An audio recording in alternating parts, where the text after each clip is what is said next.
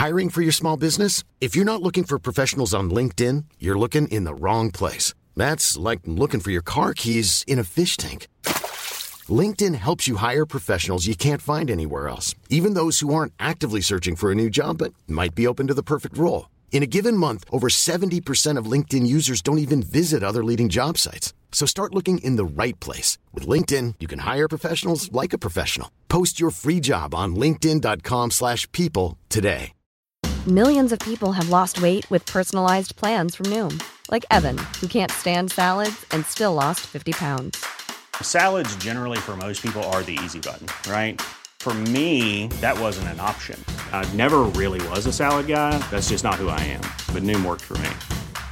Get your personalized plan today at Noom.com. Real Noom user compensated to provide their story. In 4 weeks, the typical Noom user can expect to lose 1 to 2 pounds per week. Individual results may vary. Oh,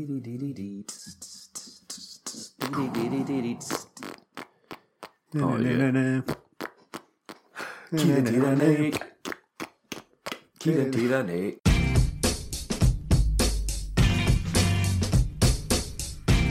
This week, New Year hangover comes early as we're outgunned by the Huns for the first time in 6 years. The transfer window slams open and we're already linked with some right good Tims. This and much more on this episode of 20 Minute Tims. It's episode 164 of 20 Minute Tims and I am here with Stephen. Hi there.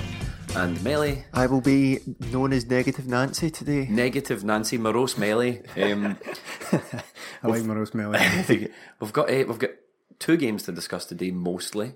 One was a great one and one was a terrible one. And as usual, I'm going to give you the choice about what one you want to discuss first. Do you want the good news or the bad news? Or the bad news and the irrelevant news? Let's just go right into the Rangers game.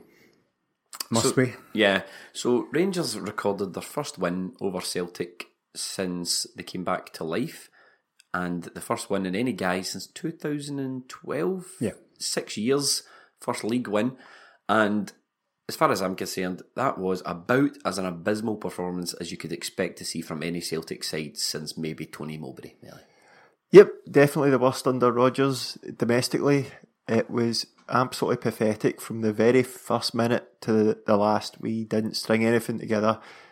It was woeful, absolutely woeful. I can't remember one bit of good passage of play, and we can't have any excuses.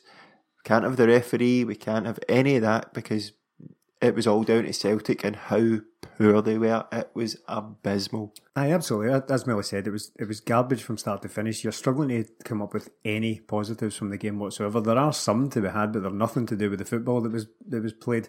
One positive that springs to mind is that it wasn't 6-0. Now, we'll get to everyone, we'll get to all the individual performances and Rangers and all that, but I think the main problem for me, apart from selection, apart from lineup, was the system in itself is fundamentally flawed when it comes up against an aggressive press.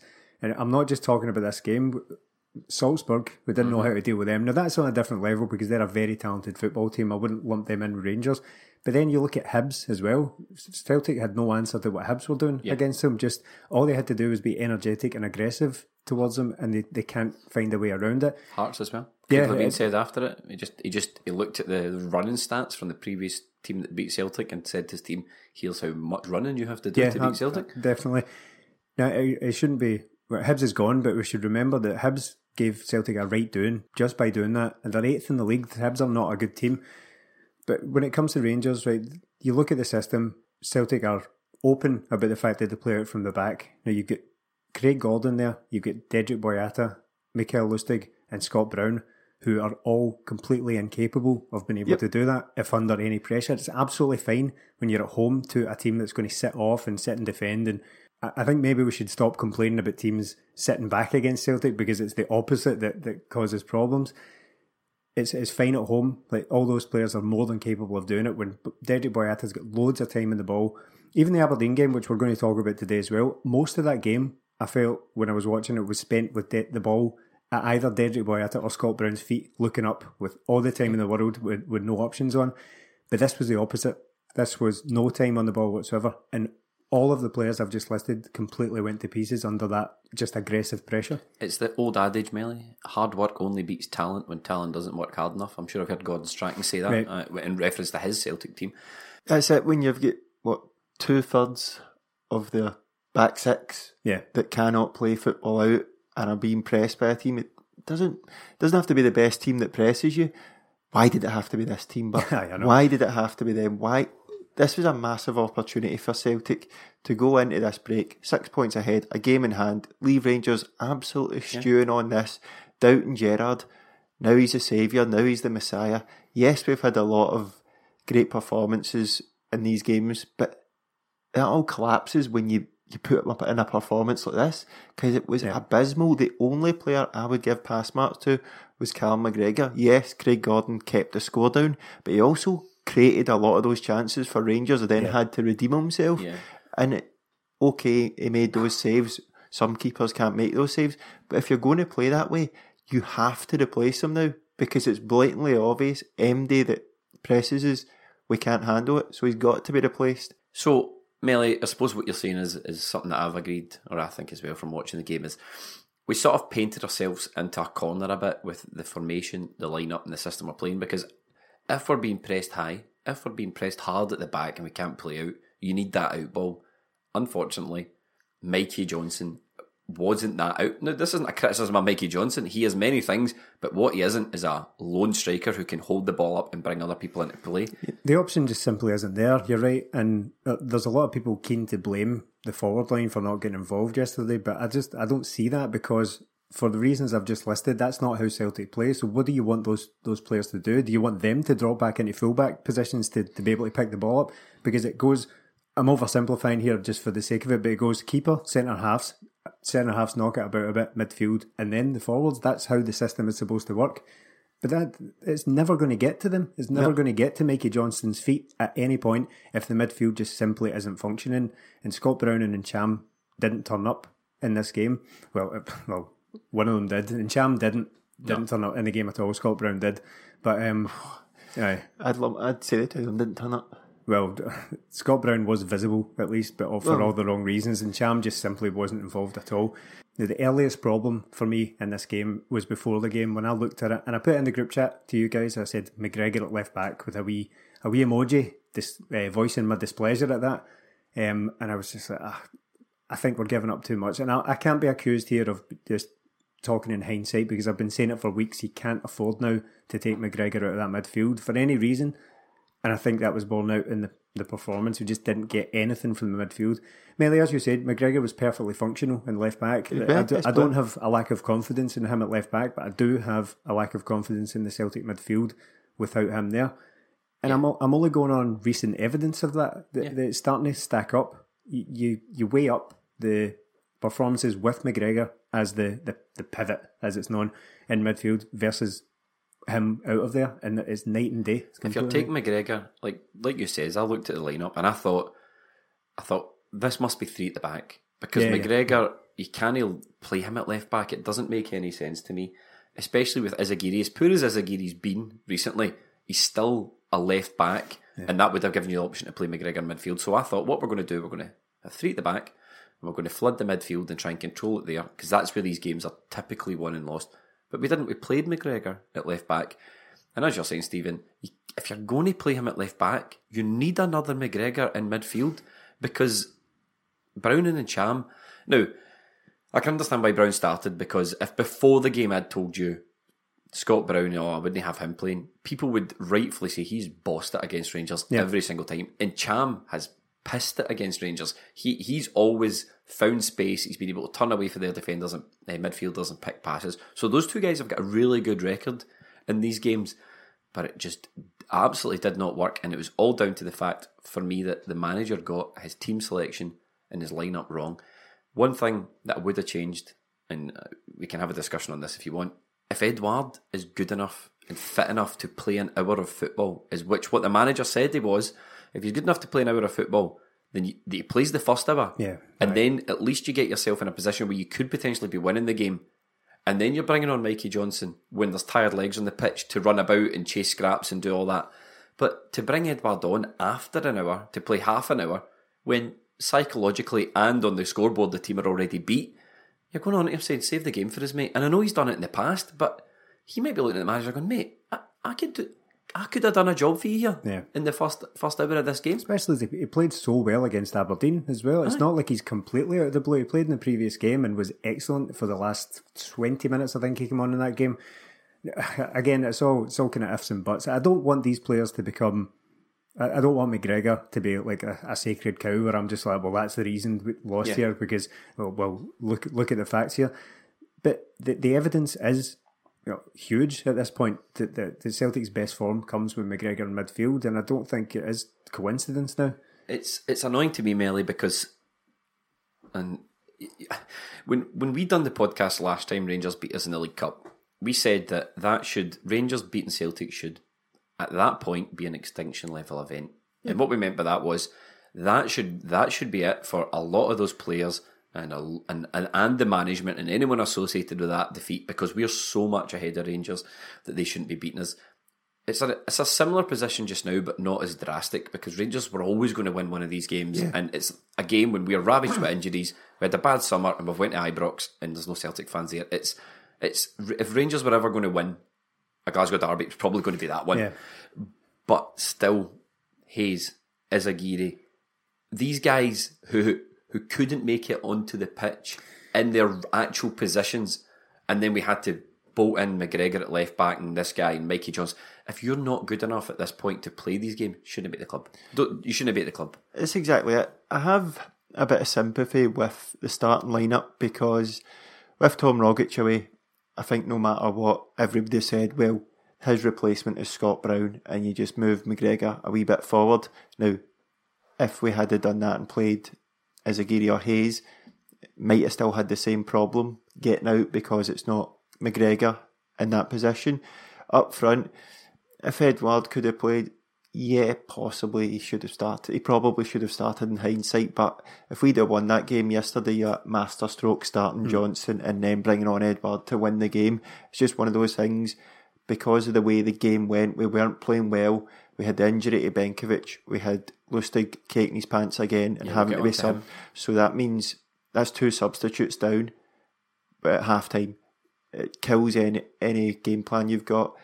The whole starting lineup, it wasn't great, but I thought Kieran Tierney would have made it.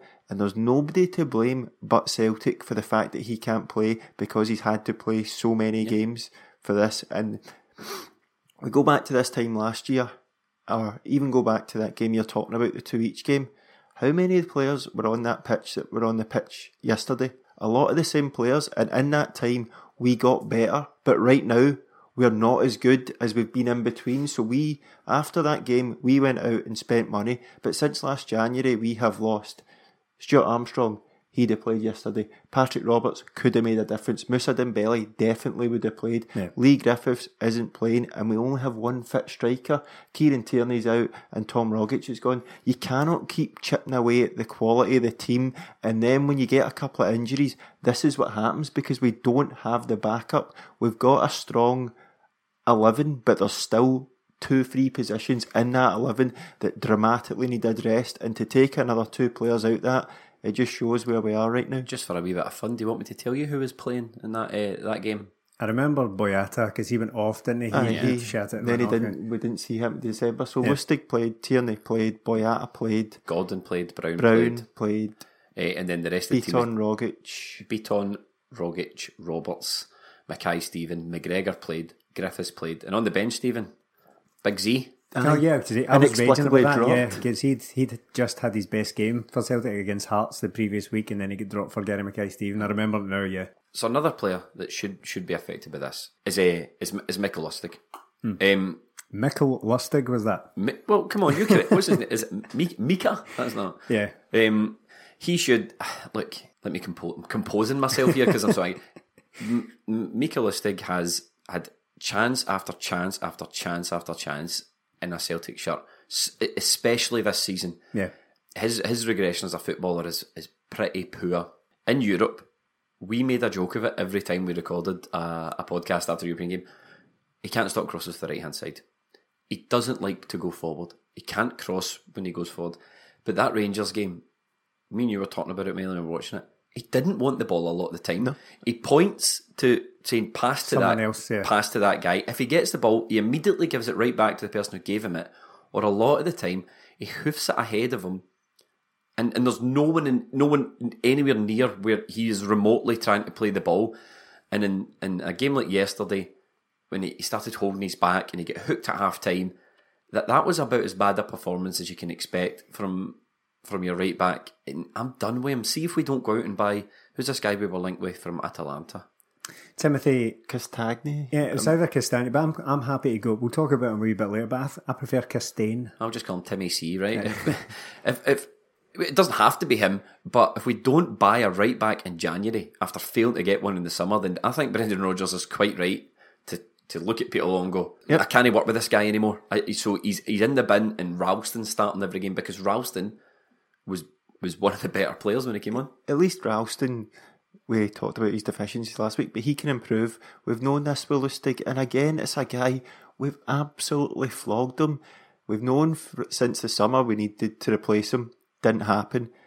We don't have a backup that Brendan Rodgers trusts because he keeps putting Lustig back in for these big games. I said in the summer he has to be replaced. I said after the Champions League qualifiers he has to replace. I said after the Rosenborg home game I'm done with him because he did that thing you're talking about. Gets the ball, passes it back, directs play over the other side because he doesn't want the ball. And I'm not just saying I don't think he wants the ball. I can tell by his body language, everything, that he doesn't want the ball. He's passing the buck, so it's not him that passes the ball and gets shouted at by the fans. He made gestures towards the fans that day. But after yesterday, mate, come on, you're just kicking the ball away. Kicking the ball away, not looking up.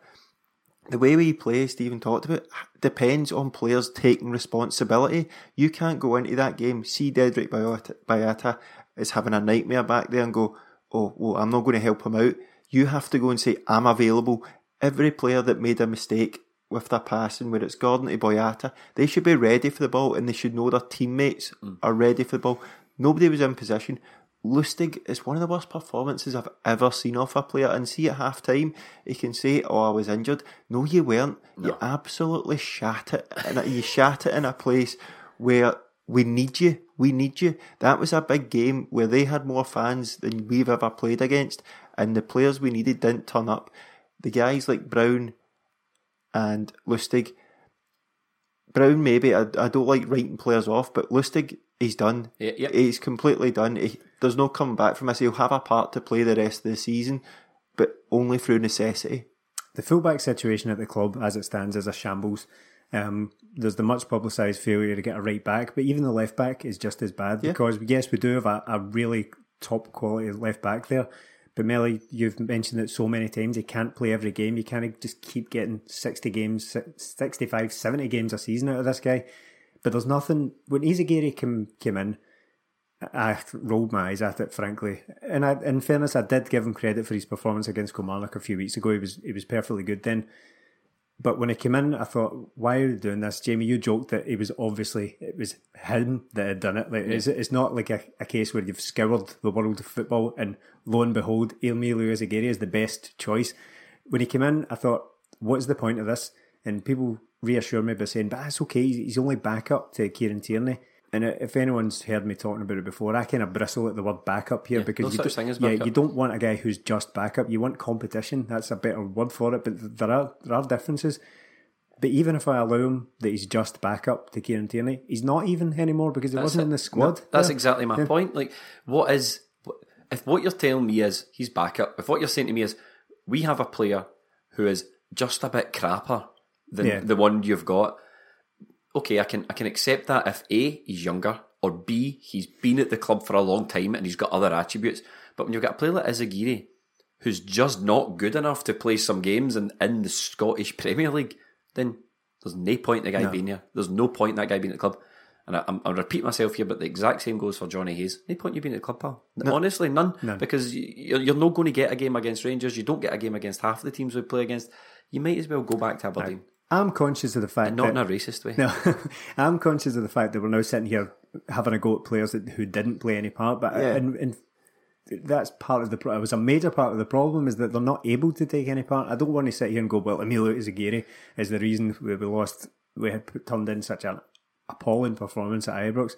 But he is it's part systematic, of the problem. he's a symptom. It's the old adage, if you're no good enough to get ahead of them, Izagiri isn't good enough to play left back, so we had to sacrifice our best midfielder to play left back. And that's the bottom line. It's exactly the problem. I've said it on the podcast before. Competition kills complacency. What happens if Kieran Tierney can't play? Somebody comes in, and then as soon as Tierney's back, straight away he comes in. What happens if Mikael Lustig can't play? We've had to change to a back three how many times and get beat? Or stick Jack Hendry in it right exactly, back or something. Christopher Ayer. What happens if Scott Sinclair's not playing well? Who do we play? What happens if James Forrest doesn't play well? Who do we play? What happens if Edouard needs a break or gets a wee injury? Who do we play? There's no competition in that squad. There's in the midfield, possibly. But right now, you'd pick McGregor, Christie and Rogic. That's the midfield three, and we couldn't even do that yesterday because of circumstances, and the guys that came in just didn't step up. Brown and Cham, that's it in midfield for the two of them. So we mentioned Lustig again, failed to stop the cross from the right hand side, which resulted in the goal.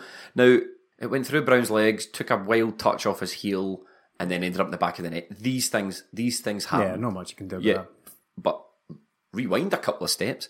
Michael Lustig tracked, what was the boy's name? Kent, Ryan tracked Kent, Ryan Kent all the way to the touchline, and then this is after not shutting him down. So let him run at us instead of being closer. Yep, it was schoolboy stuff, absolute schoolboy stuff from an international player. Runs to the touchline with Ryan Kent, or lets Ryan Kent take the ball to the touchline. Then when Ryan Kent has nowhere else to go, Lustig decides to slide himself out of the pitch. Yeah, he was already going to ground before Kent had even stopped as well, so he was effectively out of the game. All Kent had to do was notice that Lustig was already down and he's past him. I said in the last game against Rangers, I was amazed and quite frankly thankful that they hadn't put Kent on Lustig at Celtic Park, because they missed a huge opportunity and stuck Lafferty on him instead and wasted Kent out in the right. I think it could have been a different game if that was the case, because Lafferty did nothing against Lustig and Kent would have been a completely different proposition. But Kent gave several players in that game a torrid time, Brown and Boyata as well. He's a good player. I think he's been injured for quite some time, but it was a complete mismatch against Lustig. It's schoolboy stuff. I can't believe he done it. I don't see the thinking behind it. I don't see the rationale, especially when you say he's right at the byline, then he slides, cuts it back. Ryan Jack, yes, he's a holding midfielder, but we had three players in our centre midfield, so somebody's not doing their job. And James Forrest standing there watching him at the edge of the box, then runs towards him at the end. It's such a poor goal to lose. It gives them everything to hold on to then and just lifts the whole crowd. And before that, we only had that shot from Forrest in the first couple of minutes. After that, we had absolutely nothing. Yeah. That the goal, we'd sort of settled slightly, but the goal was coming. It was wave after wave of attack. Yeah. It wasn't as if they were creating massive chances, but they were getting in the bylines. And we've seen it time and time again. Teams like Celtic, because they're the best team, because everybody knows how they're going to play, they target specific things. John McGinn said it. Neil Lennon said last season, target Lustig. Every team's done it in Europe, and every team has scored going down that side and cutting it back. It's not good enough. The Rangers' tactics, Stephen, were very, very clear. You know, for as much as we criticise Brown and Cham, and they did have poor games, there was no midfield. There was no midfield. What Rangers' tactic was: press us high up the pitch, force us to go long because they know we're terrible going long. We know that Craig Gordon, I don't think, hit a Celtic shirt one time going long. They would then retrieve the ball, and they would either ping it down the right-hand side to Morelos, where our fullback was pushed up, and he would have a one-on-one with Benkovic, or they gave it to Kent to take on, as you're saying, targeted Lustig, and he knew they had him on toast. It was such a clear tactic, and it was their tactic from the first minute to the very last minute. Yeah. Even when we went to Diamond in midfield and brought on Edouard, it didn't really do much. And that's, for me, where Brendan carries the can, because it wasn't working at any point. No, and we used to talk about this quite a bit in previous Rangers games. They would always start quickly, and it was always just a case of riding out that storm and then just settling into the game and dominating. But Celtic were completely unable to do it this time at all. But Rangers, in fairness to them, were absolutely relentless in this game. They didn't stop for a single minute. they didn't even have to be that good. I'm not saying they were terrible, right? That would just be sour grapes. They were good, but they didn't have to be, which is no the most quality galling in their thing. play. Yeah, that's it. It was just, we're beaten by staunchness, just dig and hard work. That's what we're beaten by. Well, that is another thing that should really, really annoy Brendan Rodgers. If you sit to Brendan Rodgers and say, all the planning you do before the games, your famous attention to detail and all the work you do, are you telling me that running about beats that? Yeah. Is this what you're telling me, that running about more beats all your best laid plans? Because if it is the case, then you need to come up with other plans. Rangers were effective. They did exactly what they had to do. Yeah. They weren't brilliant, and I mean that in the passage of play. They never tore us apart by passing the ball round us. It was just effective stuff. But Rangers had more possession than Celtic. Rangers had more possession than this Celtic team with Brown and Cham, McGregor, Christie midfield. Again, in Cham, his positional sense is absolutely chronic. He's popping up on the wing most of the time. No. You cannot Where he ran the ball out of play. Did a Waghorn, that's right. You cannot be doing that. You need to keep it tight in midfield. It can give the player, when we're under that much pressure in defence, it's up to the free in midfield to be constantly shown for the ball. And Christie, I'll maybe say he tried his heart out, but from the very start he didn't get his touch or anything. No. He just looked lost in there as well. It just completely abysmal. Stephen Gerrard said it after the game, and I thought his comments were quite accurate after the game. He said, I asked the players to win their individual battles, and that is exactly what happened. Every Rangers player, bar none, won their individual battle against a Celtic player. That's why Cham's popping up in the wing, because he's crowded out, he's getting battered in midfield, so he's looking for space to pick up the ball. Scott Brown had two guys on him almost every time he had the ball, right on Scott Brown's first touch. He couldn't do what he normally does. Rangers won their individual battles. Brendan Rodgers' post-match comments were, the best team won, but we've had lots of good results against them, and I honestly wanted more for Brendan post-match. The comment that got me after the game was rolling his eyes and saying, but we've played loads of good games against Rangers, we've beaten them loads of times, that doesn't matter. And you would never ever say that about any other team. If you lost to Kilmarnock or Hibs or Hearts, as have all beaten Celtic in recent memory, you would never go, but we beat Kilmarnock all the time. Yeah. That it doesn't wash as a reason to dismiss that. I know, in all honesty, that was the only comment I picked up on after the game. I wasn't really in the mood for hanging around for many of the interviews, if I'm honest. Nobody's getting away with this here, because for a start it was the board that got us into this mess. We are sleepwalk. There's still people saying we'll still win the league. There's not a lot of evidence for that. No. We might well win the league, but we're not going to win it comfortably. It's going to be an absolute slog unless we do what we should have done in January and go out and buy players. Brendan Rodgers got a lot to answer for as well with some of the decisions, but the way he acted at the start of the summer, I know he's not got a lot of players right now, but I don't like accepting that defeat. Yes, we've had a lot of games against them where we've absolutely dominated, but we shouldn't be getting dominated like that when we dominated them. That was as big a domination as the 1-0 in September that we had. So that's unacceptable. And the players, you need to show more responsibility. Yes, your players down. Yes, you've got a lot of injuries. You've got guys away. But you should be doing better. Individually, only Callum McGregor turned up. And that's a guy playing out of position. It's unacceptable from start to finish from everybody at the club.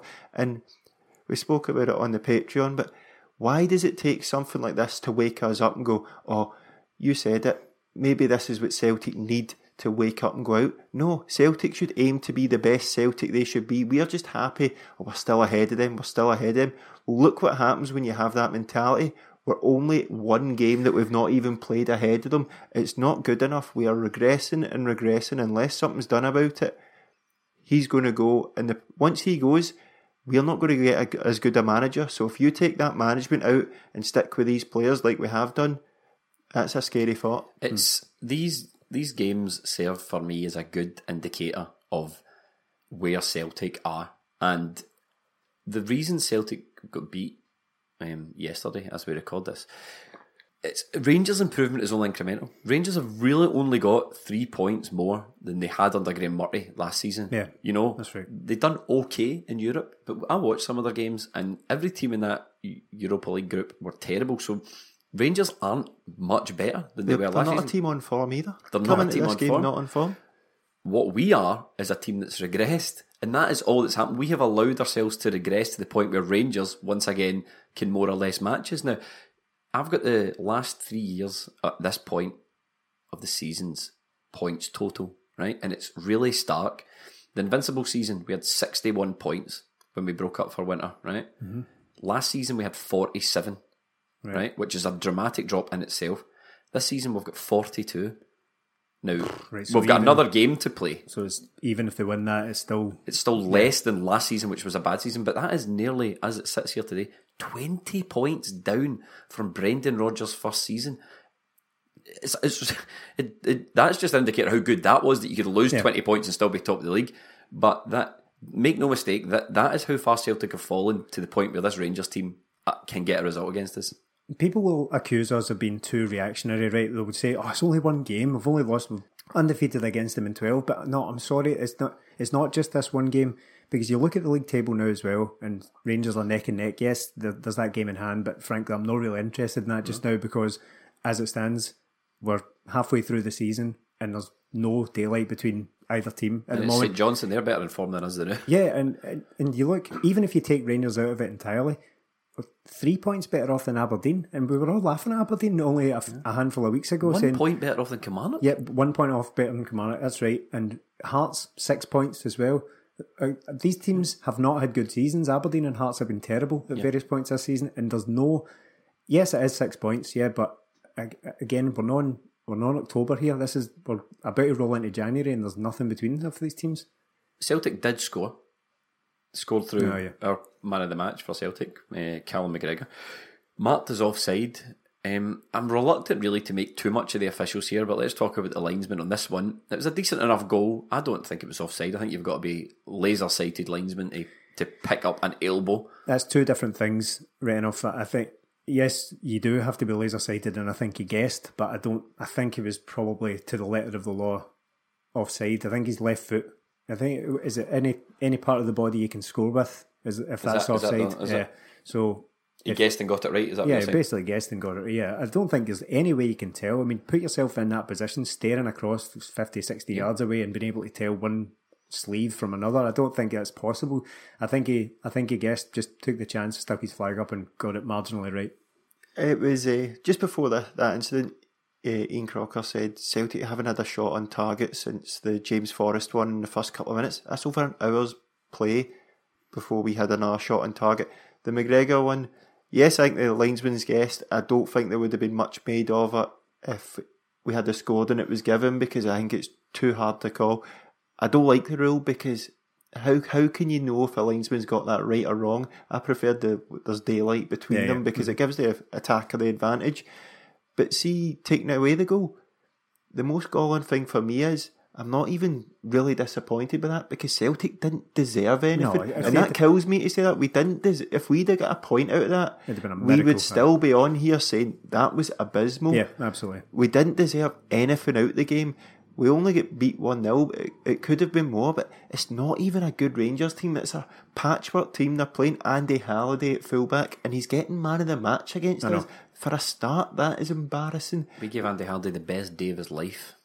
Let that, as people are so fond of saying on Twitter, let that sink in. There's a couple of guys I'm not missing on this podcast. We've been a bit scattergun here, and we're catching things as they come to us, but Dedryck Boyata looked as if... Do you remember his performance at Ibrox the last time in the 3-2 game? Bambi on ice. Shocking. Right. He looked as if it was a video game, right, and he was killed on the Ibrox pitch and then just spawned again in the exact same situation as yesterday. He just basically picked up exactly where he left off. He was dreadful, and I know it's a lot of pressure to put on him, because for years now we've been talking about how the guy's just not good with the ball at his feet, right? There's no point in going through that again. And this is what I'm talking about, with just the fundamental flaws in the system. The system hinges on guys like Dedryck Boyata being able to play football, and he just can't. I think a lot of the time, though, sorry to interrupt, but there was more than one occasion where Craig Gordon zipped a ball right to his feet. And Boyata's got a guy right up his arse, and there was nothing he could do but either panic, which he did a lot of the time, or just give it back to Craig Gordon. Yeah, you're right, and I'm thinking of one in particular. It's probably the same incident we're thinking of here, where he passed it out to him and it led to a stunning save from Craig Gordon. It's one of the ones Melly's probably mentioned, where he's making saves from his own mistakes. Yeah, I take that on board, but it just doesn't help himself. The way he defended against Morelos, and not for the first time either. Morelos, he just rolls him, Morelos, every time. Morelos has one move. Yeah, he just rolls him around the shoulder, and Boyata is left miles away from. I don't know why he commits himself so readily. And the thing is, right, Dedrick Boyata will have said, Craig Gordon, Lustig, and my next one, Scott Brown. These guys are the most supposedly dependable, reliable, experienced, oldest heads in the squad, and all of them to a man were I nearly said shocking there yesterday. I'm going to give Craig Gordon a 5 out of 10 because his saves were outstanding at the times. I mean, if it wasn't for him, some of those chances wouldn't have come, but if it wasn't for his saves, it would have been an absolute rout. The Scott Brown was sad to watch, to be perfectly honest, and I felt bad for him because there's no way that wouldn't have been extremely painful for him turning in a performance like that. We're at a place where he's normally so good, to be in the midst of such debate over whether he's finished or not. And every performance shouldn't turn into a debate over whether he's finished or not, because I don't think he is finished. I'm on record on here several times as saying he will still have uses, but I think gone are the days where you think he's an absolute must on the team sheet for games like this. The thing with him being finished or not is everyone probably tends to forget that it's not going to be obvious. It's not like a computer game where he's going to be like, right, it's reached a certain date, Scott Brown is finished. It's going to be a gradual process, and one day he's not going to be able to do it anymore. And the evidence is rolling towards that day. There's not even, finished is such a harsh term. Yeah, I know. I don't like saying it. It's kind of what you touched on as well, but he might not be finished. It just might be that we have stumbled upon a better system with him not in the team. Yeah. And that's maybe what finished can mean. It doesn't mean he's a terrible footballer. What we're saying is, well, it just so happens that without Scott Brown in the team, we play better.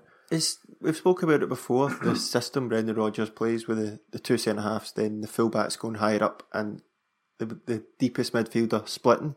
I don't know why I'm putting my middle finger up at you there, but two can play at that game. Yeah.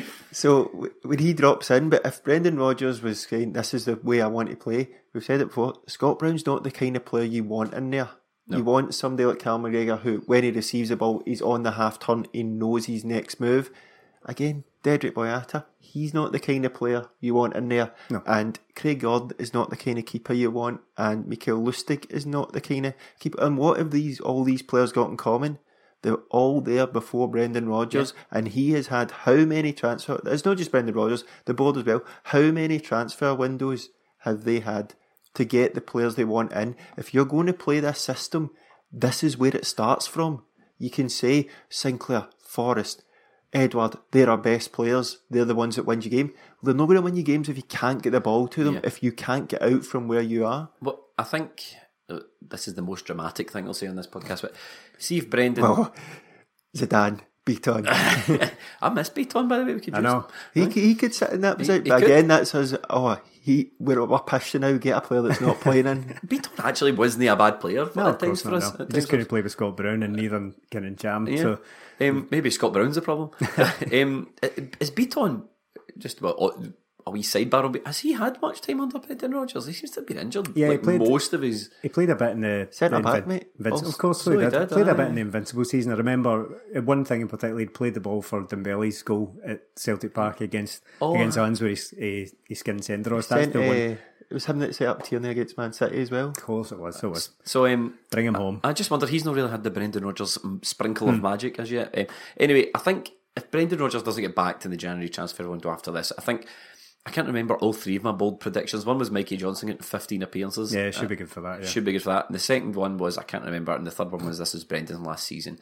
And I think, see if Brendan Rodgers doesn't get backed in January after this, or gets assurances for the summer, bare minute, I can see him. No, the summer, because we need players now, because there's a chance we're not going to win the league. I know, there's a good chance. If he doesn't get, I can just see him going, look guys, see if you're not going to give me what I need, then I'm going to just seize to the end of the season and I'll let somebody else deal with this mess, because you need to back a guy like Brendan Rodgers. Well, who are our best players? It's still guys that have been here for years and years. Said it time and time again. You need competition. Like, you need people to come in and push you on, because it's the same guys that are going to be playing every week. Look at this time last year. Compere hasn't made the slightest bit of difference. That's January window Jack last Hendry year. hasn't made the slightest bit of difference. We brought in Musonda because we weren't creative. I always laugh when you say that because I always You forget about the guy. forget, but we brought him in because we weren't creative enough. He didn't work out, but we haven't replaced him, so there's still a problem before that. It's amazing that the And, January... we've not even got to the summer yet. I know. Not one player. There's one guy, Benkovic, has been brought in. Malumbu, not in the squad. And that's what it's so funny when you look back to the January window of last year and then the summer and then we're back to January. You think we've barely... Brendan Rodgers has been screaming for players for a calendar year and we have failed to bring them in. Just a final thing on the personnel on the day here, and there will be people we haven't got to, and there will be people who blame others, and there's plenty of blame to go around. But really, the only people we haven't singled out are Johnston, Sinclair, and Forrest. Now, were they good? No, they weren't. But were they to blame? Nah, I struggle to hit any blame, because really, look at Scott Sinclair. Yes, when he had the ball, it wasn't good. Same with Forrest. Forrest let the ball bounce off him a couple of times. Really, the forward line were just getting wee guide up there. Yeah. But think about the position they're in here. We've already talked at length about how the defence in the midfield simply didn't function. So what do you want Scott Sinclair to do? Do you want him to pull out wide, make himself available, and then Craigie G can just ping a raking ball right onto his toes so he can nip past Avenue? That's not going to happen. You're up there praying for scraps, which didn't come. Again, as you said, it's systematic. Yeah. Because when the rest of the team aren't doing their job, when Sinclair or Forrest get the ball, they have to beat 2 or 3 men to get us up the park and get us out. There was just no out ball. Mikey Johnson, if we're going to play with him, we had to play differently than we did. There's no use booting the ball up to him because it's not going to work. It's not going to work. No. So it was just abysmal from start to finish. With Sinclair and Forrest, I will say I want to see more heart from them. I want to see more desire. Scott Sinclair got bullied by James Tavernier, a guy we know cannot defend, and he strolled that game for them. That Goldson had to take an injection to play that game, strolled it. Worrell, I wouldn't recognise him if he walked past me in the street, and they've got Andy Halliday at left back. Did we trouble them? No. Our best threat was our left back, and apart from that we had the Encham chance that Halliday blocked. Great block. But again, it'd just be snatching a goal from nothing. Yeah, Melly, you said it didn't work out from start to finish, and the tone was set early on in this game. Just to wrap us up, in the past I've given various of our players, I even go back as far as, we weren't podcasting at the time, but go back as far as Barry Robson crunching Christian Daly in the opening seconds of the 3-2 game, I think that was. I give players credit for setting the tone, but it does matter because that happened in this game. Scott Brown played a terrible pass to Encham. Encham couldn't be bothered with it. And the last thing you want to do is give them something to get behind already. You give them a 70-30 ball in their favour, which Halliday laps up. All he did, he's reading it in his head on the way into it. He's like, I'm going to get the fans on my behind me already. So he goes in, he goes through Encham, and that's it. The fans are fearless and roaring already, and the Celtic just cowered from it. Really, it was horrible to see. As soon as that happens, if it was the other way about and it was at Celtic Park, yes, it's not the way Celtic play, but we can play like that. But as soon as that happens, you go, yes, they're up for it. This team are there for the taking. Yeah. They just smell blood. They just smell blood, and imagine letting them beat us. I woke up this morning, I went, it did happen. It did happen. Could have finished it. Could have ended them there. Could have had them doubting their manager. But no, they've let them get back in it. They've let them believe. And don't forget, Skint Seville could go out and buy players to improve as well. So it's no foregone conclusion. We can't keep saying, let's see what happens in May. We're going to see what happens in May. And if Celtic continue on this path, we are not very good. No, we need help. Well, we've won 2 out of our last 6 away games. Is that right? Yeah, it's 3 or 4 and 10. Yeah, it's really bad. Anything to say on John Beaton? Now, you know what I say on this podcast, you complain about the referee when you're winning. I don't really want to hear it about John Beaton after this game. He let some things go. Morelos was being as usual, wee shite that he is. Never scored against us, didn't really do much, put himself about. But do you know what? You knew he was going to do that. That's his game. I'm not interested in hearing about John Beaton. No, the referee didn't cost us this game. And see, to be honest, that this stuff about Morelos as well. All that stuff, he kicked Scott Brown clearly, but look at the situation we're in. Scottish football has legalised that since they made the case for it not being excessive force. So now we're all arguing over how hard kicks were instead of kicks. But that aside, he stood in Ralston. They didn't stamp on him, he stood on him. I think people are using the wrong word there. And then he had a wee flick out at Christie. So he was walking a tightrope. He should have been booked, but then Scott Brown should have been booked before he eventually was as well, because he did Ryan Kent. Morelos, we keep saying this, right? He's this, he's that, he's crap, he doesn't score in the big games. But again, that to me is starting to feel like that's the real quiz thing. I'm sure he's far from gutted about having not scored yesterday, because James Forrest certainly didn't score either, and neither did Scott Sinclair, or the supposed big game players we've got. But Beaton, yeah, I agree with you. John Beaton? Yeah, John Beaton. Near Beaton. Certainly Beaton, but he is well down the list of things that I would like to highlight here. Yeah, if we're going to complain about referees, we complain about referees when we're winning games. Was he good? Nah, he absolutely wasn't, and he didn't give Celtic a thing, but he's miles down the list of problems. So that's the Rangers game. That was a bit cathartic. Yeah, it was good to get that off our chests. There was another game that we wanted to discuss during this podcast period, and it was, in terms of a spectacle, it was much better. Belter? Aye, in terms of Boxing Day belter? A Boxing Day belter. In terms of performance, it was much, much better. The Boxing Day belter, Stephen, as Melly put it. Very reminiscent of a previous December game, the 4-3 game at Fir Park against Motherwell. Yeah, it was a bit of a thriller. It wasn't the greatest of performances, but the last 10 minutes were... It makes the Rangers performance all the more baffling for me when you see like a Scott Sinclair doing what I've been encouraging him to do for the past couple of weeks. Not even just him, just other Celtic players just gamble on a chance, be where the defender isn't, picks himself up a hat-trick.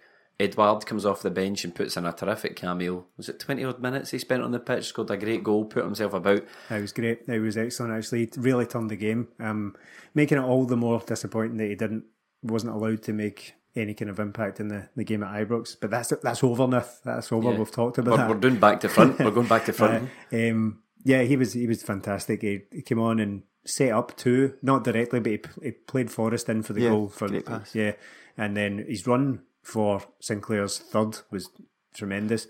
That's not to mention the Tom Rogic / Eric Cantona style finish for his own goal. Aye.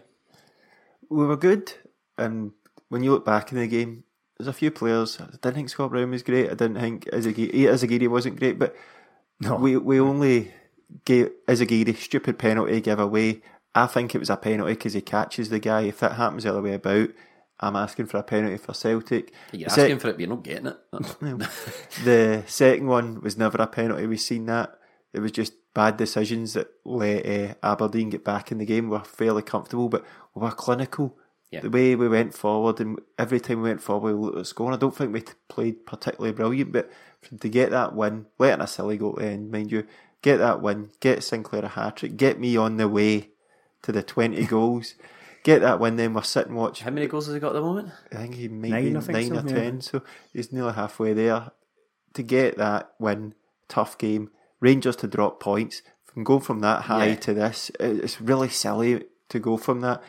We had our Boxing Day out. Yeah, that's right. Elvino did flow. Man, and we were at Cat House until bloody after 3 in the morning. I've not been up past 3 in the morning in a long time. It was great though. No, the only time I'm ever up at 3 o'clock in the morning these days is if I need to get up to piss. On Sinclair's goals, funnily enough, for a lot of goals he scored for Celtic, but only 5 of them have ever been against Aberdeen, and 4 of them were this season, 3 of them in this game. So I kind of look back at it thinking he likes a goal against Aberdeen, but it's not actually true. It's usually Rogic that likes the goals against Aberdeen. Yeah, that's very true. But Boyata was back, and that was his first game since the cup final. This was his reintroduction. But as I said yesterday, a lot of the game, so you want to replay the game in my mind, it is mostly just Boyata and Brown standing still, looking forward with no options on it. I'm not blaming them for it, but the ball just wasn't getting moved quickly enough. The penalty, the Izagiri penalty that you've mentioned now, I've seen a lot of people saying that it's not a penalty because he was allowed to make the cross before Izagiri brought him down. But that's only kind of half the point. What if the cross had come back out to him? Right, the ball's still active after he's been decked on the ground, so the game could continue. The ball could bounce back out to him again, and he's lying down. It's still a definite foul. Well, I would maybe argue there's 2 points there. Now I'm only going from memory because I've only seen it and seen the highlights of this, but it was, he did take him out, but it wasn't deliberate, but I suppose that doesn't matter. But I just don't think I've ever seen that given. I've not seen the cross go in and then following the cross already being delivered into the box, the player being wiped out. It should be given, but just because you've never seen it given doesn't mean it shouldn't be. It's a foul. I don't feel that strongly about it. We ended up going on to win the game. Yeah, yes. Well, this is when you complain about the ref. But I think it was a penalty, because if it was the other way about, I'd ask for it. If it was somewhere else in the pitch and it was such a late tackle, that the game they'd get the advantage, but the game would get pulled back as well, and the guy would get booked. It was, again, stupid. The guy's right at the byline. He's only going to do one thing and you're flying in. He gave the ball away as well in the build-up to it. He's again, he gave the ball away that led to the chance in the first place. Yeah, not a glorious afternoon for old Dizzy. But like you say, Melly, it's you win this game, you struggle to win this game, and then you go and lose the next game against Rangers, especially when Rangers are dropping points. Our form really has been all over the place as of late. Yeah, especially away. Now, Johnny Hayes came on for Izagiri. Did you see his back tattoo when he was getting ready to come on? That was a mess. It looks like he's been just dragged in charcoal. His back is all just vague, cloudy black bits. I couldn't quite make out what his tattoo actually is. So you don't like it, though? Nah. Aberdeen seem to really get up for games against Celtic. There seems to be a bit of niggle there that I don't think really exists between Aberdeen and any of the other teams. You know, guys like... They hate Rangers and all. They hate Rangers. Shea Logan... he's himself. But Shinnie as well. Graham Shinnie is another one who seems to get involved in an awful lot. It's all very childish. Childish, but more so try hard. I think he likes the idea of this sort of persona. He looks at Scott Brown and thinks, that's kind of what I should be like for Aberdeen. I should be that version for Aberdeen. But he's not got quite get the personality for it, and a lot of it is very, very put on. So very, very try hard. What did you make his dive? No, it was ridiculous. To mention Johnny Hayes again, I laughed when he was asked about it after the game, and he just sort of chuckled and was like, aye, nice one. But a clear dive. He probably would have got it. The thing was that Lustig probably would have fouled him anyway if he'd given him another quarter of a second. But he may have got it if he'd just gone down. But it was the fact that he propelled himself forward as if he'd been fired out of a cannon. Yeah, that made it look ridiculous. Cosgrove stepped up to take that, and he scored his 7th goal in December. Morelos only got 4, by the way. So see all this chat about the best striker in the league, Big Cosgrove. That's Big Sam Cosgrove. That was a good win, a tough game. And then to go on from that, as I said, Rangers dropped points. You're thinking, right, this is the opportunity. Finish them, beat them at Ibrox. Even if we'd have turned up and got a draw, you're thinking that that's a decent result. By the end of the game, I was praying for a draw, but we didn't deserve anything out of the game. So this Aberdeen game is now forgotten about. We should have been covering this a lot more. We should have been saying, great win, what a game of football. But it's just one of those games that seems like a million years ago now. And that is absolutely all Celtic's fault again. So we're finished up. The players are off to Dubai in a couple of weeks. No, we're not, mate. Are we? So I went up. The players are off to Dubai in a couple of weeks, and that means one thing, Stephen. January transfer window. That's right. And we have been linked with a few players thus far. Arguably, Christmas gets quite overrated. Arguably, the January transfer window is the most wonderful time of the year for Celtic. Hopefully. We can only hope we get another Hendry and Comper.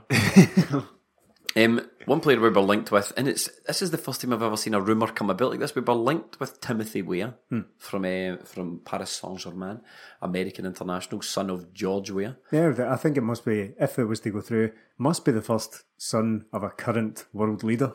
Yeah, because he's the president of Liberia. Yeah. So, but the way he was linked to us, and then he put up a message on his Instagram saying that, I just want to say I'm going on loan for the next couple of months. I've enjoyed my time, blah, blah, blah, blah, blah. And then proceeded to follow almost everyone that plays for Celtic, including the official Celtic account, except Dedrick Boyata. Petty. Timothy Weah, Melly, what do you make of that? Get him in. As Stephen said, get him in. We need strikers. He plays for PSG. It all sounds good. His dad was a belter. I always remember I was out playing football one day, came in to get a wee drink, and the Italian football was on, and I just so happened to walk in. Corner come in, George Weah picks up from his own in his own box and runs up the whole pitch and scores. I used to love George Weah, so if there's any chance that he's going to be at Celtic Park, sign this boy. But he's quite busy these days enough, what with running a country. But Yeah. He's trying to feed some Africans. That's right, he is. Timothy Weah, I don't think from memory Celtic have ever had a US international at the club either. I can't remember any off the top of my head. No, certainly nobody in the first team. There's the Manny Perez. Right, okay. Under 20s US international that's supposedly joining us in January, but he's like one for the development squad. Doesn't he count really? Totally on board with what Melly's saying. He's the son of one of the true icons of the 90s world football, George Weah.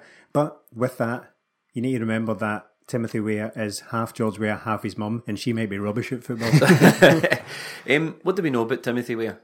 I've just the usual YouTube. He looks like a good player, but by all accounts, yes, I want him signed. It's a good step in the right direction, but it's going to be him as third choice, and then there has to be somebody coming in with not exactly experience, but a bit more pedigree than that, because we can't go the rest of the season with an 18-year-old and Edward's 21 in a couple of days. January, Edward 21. You can't go into the season, the rest of the season that. So we have been linked with guys like Vincent Janssen. I thought he would be a great signing if we could get him. Just didn't work out at Spurs, but according to Steve McGowan, that's been denied. But that's the kind of guys you'd want in.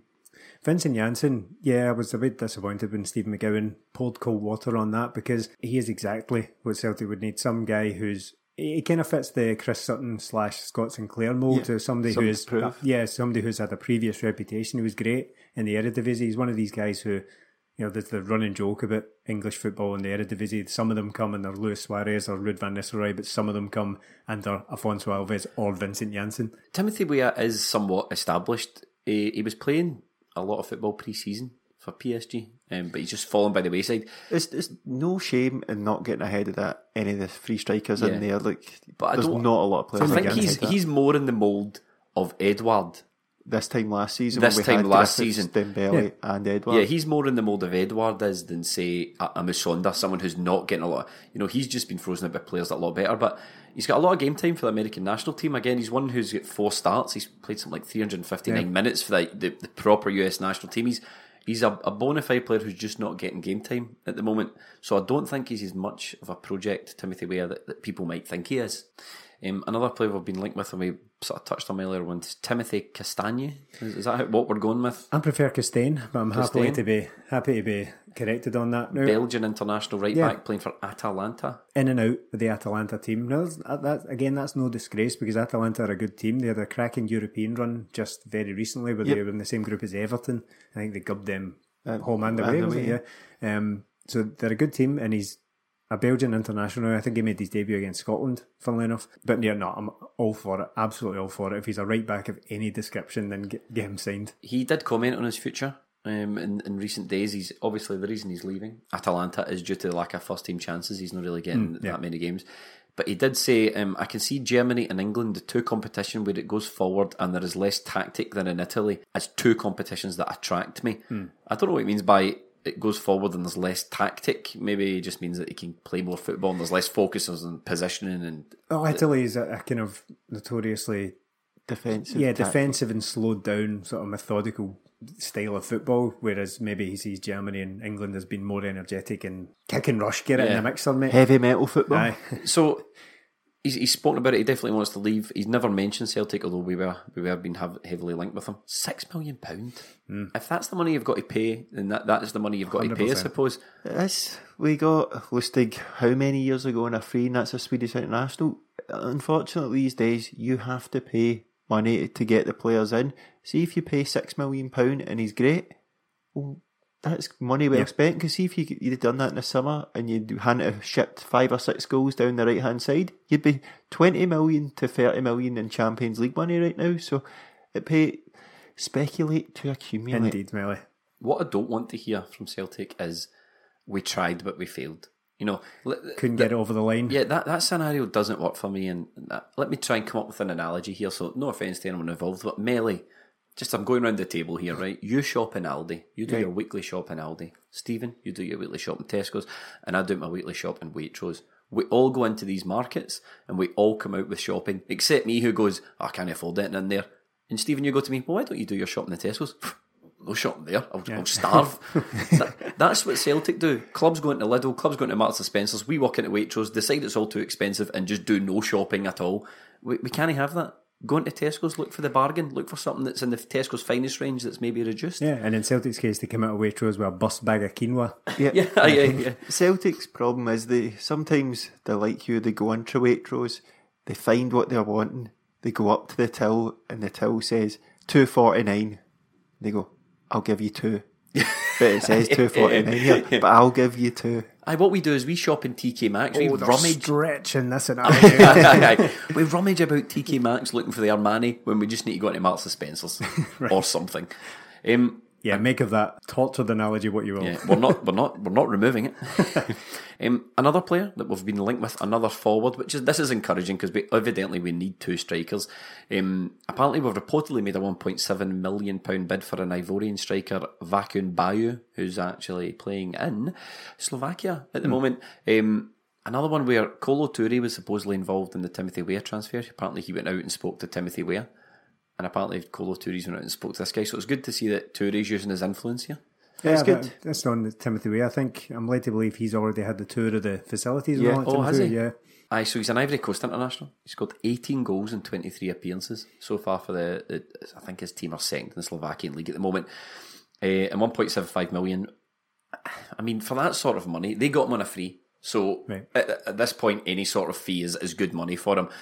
But again, it's encouraging to see that we're starting to make moves. We're being linked to players of a decent calibre, you know. It's just interesting to me who's doing the scouting for us. Are we leaving this up to Lee Congerton? This could be the best transfer we make, is by getting rid of that guy. Because his track record is absolutely abysmal. Abysmal from start to finish. You say that, you know, there's a reports in the Sun on Sunday today that Lee Congerton and Celtic's chief scout Docherty, mate. Mick Docherty are supposedly targets for leaving the club and elect. But there's the follow-on from that. Now, that isn't the story in itself. The story in itself is that Newcastle want to make a move for Brendan Rodgers, and they're encouraged by the fact that Congerton and Docherty are on their way out of the club, because the way that this story paints it, well, that's 2 boardroom allies that Brendan Rodgers is losing. So he's basically in there himself trying to fight the cause. Brendan Rodgers is going to leave a club that don't back him to a club that definitely won't back him. It's absolutely mental. I do, on the Lee Congerton thing, Stephen, it's difficult to see who's responsible for what. We don't really know about the inner cogs, the inner workings of this system, but what we do know is that it's not working. Yeah. Whether it's Congerton that's responsible for it, I'm not sure, but I'd rather be losing Congerton than Rodgers at this stage. We said it last January. It doesn't matter what the transfer system is. It doesn't matter if it's Brendan, doesn't matter if it's a transfer committee, doesn't matter if it's old-fashioned scouting or Y Scout or whatever system you're using. Isn't working, so you must change it now. If that means that Kolo Toure's getting the old Rolodex out and contacting people that he knows in Paris Saint-Germain and the Ivory Coast national team, do it.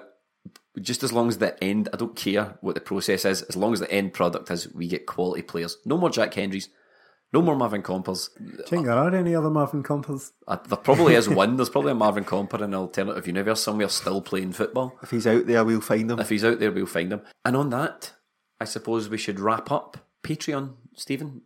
As people know, we're on the Patreon. We've done an immediate reaction podcast to the Glasgow Derby. A fiery one. A fiery one. As soon as the match finished, we more or less sat in front of the microphones and gave you our thoughts. That's available for anyone that wants to listen.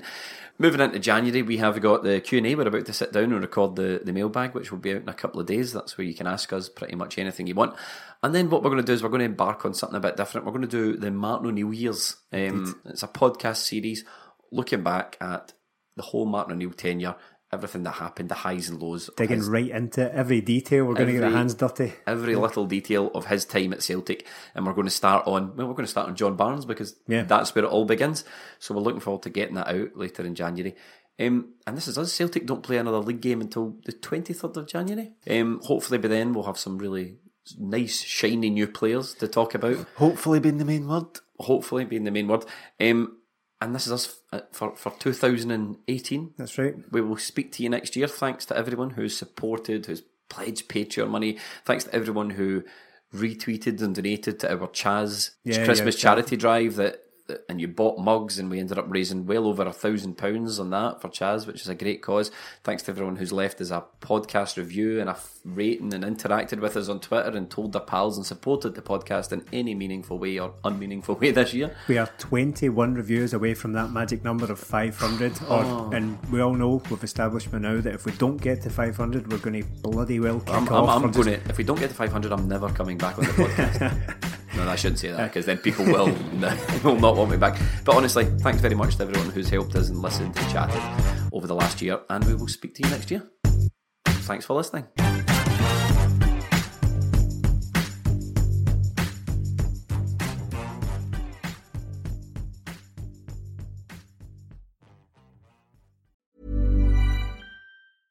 Flexibility is great. That's why there's yoga. Flexibility for your insurance coverage is great too. That's why there's United Healthcare Insurance Plans. Underwritten by Golden Rule Insurance Company, United Healthcare Insurance Plans offer flexible, budget-friendly coverage for medical, vision, dental, and more. One of these plans may be right for you if you're, say, between jobs, coming off your parents' plan, turning a side hustle into a full hustle, or even missed open enrollment. Want more flexibility? Find out more about United Healthcare Insurance Plans at uh1.com. Hi, I'm Daniel, founder of Pretty Litter. Did you know cats tend to hide symptoms of sickness and pain? I learned this the hard way after losing my cat, Gingy. So I created Pretty Litter, a health monitoring litter that helps detect early signs of illness by changing colors, saving you money and potentially your cat's life. Pretty Litter is veterinarian developed, and it's the easiest way to keep tabs on your fur baby's health right at home. Go to prettylitter.com and use code ACAST for 20% off your first order and a free cat toy. Terms and conditions apply. See site for details. Hey, it's Paige DeSorbo from Giggly Squad. High quality fashion without the price tag. Say hello to Quince. I'm snagging high-end essentials like cozy cashmere sweaters, sleek leather jackets, fine jewelry, and so much more. With Quince being 50 to 80% less than similar brands. And they partner with factories that prioritize safe, ethical, and responsible manufacturing. I love that. Luxury quality within reach. Go to quince.com/style to get free shipping and 365-day returns on your next order. Quince.com/style.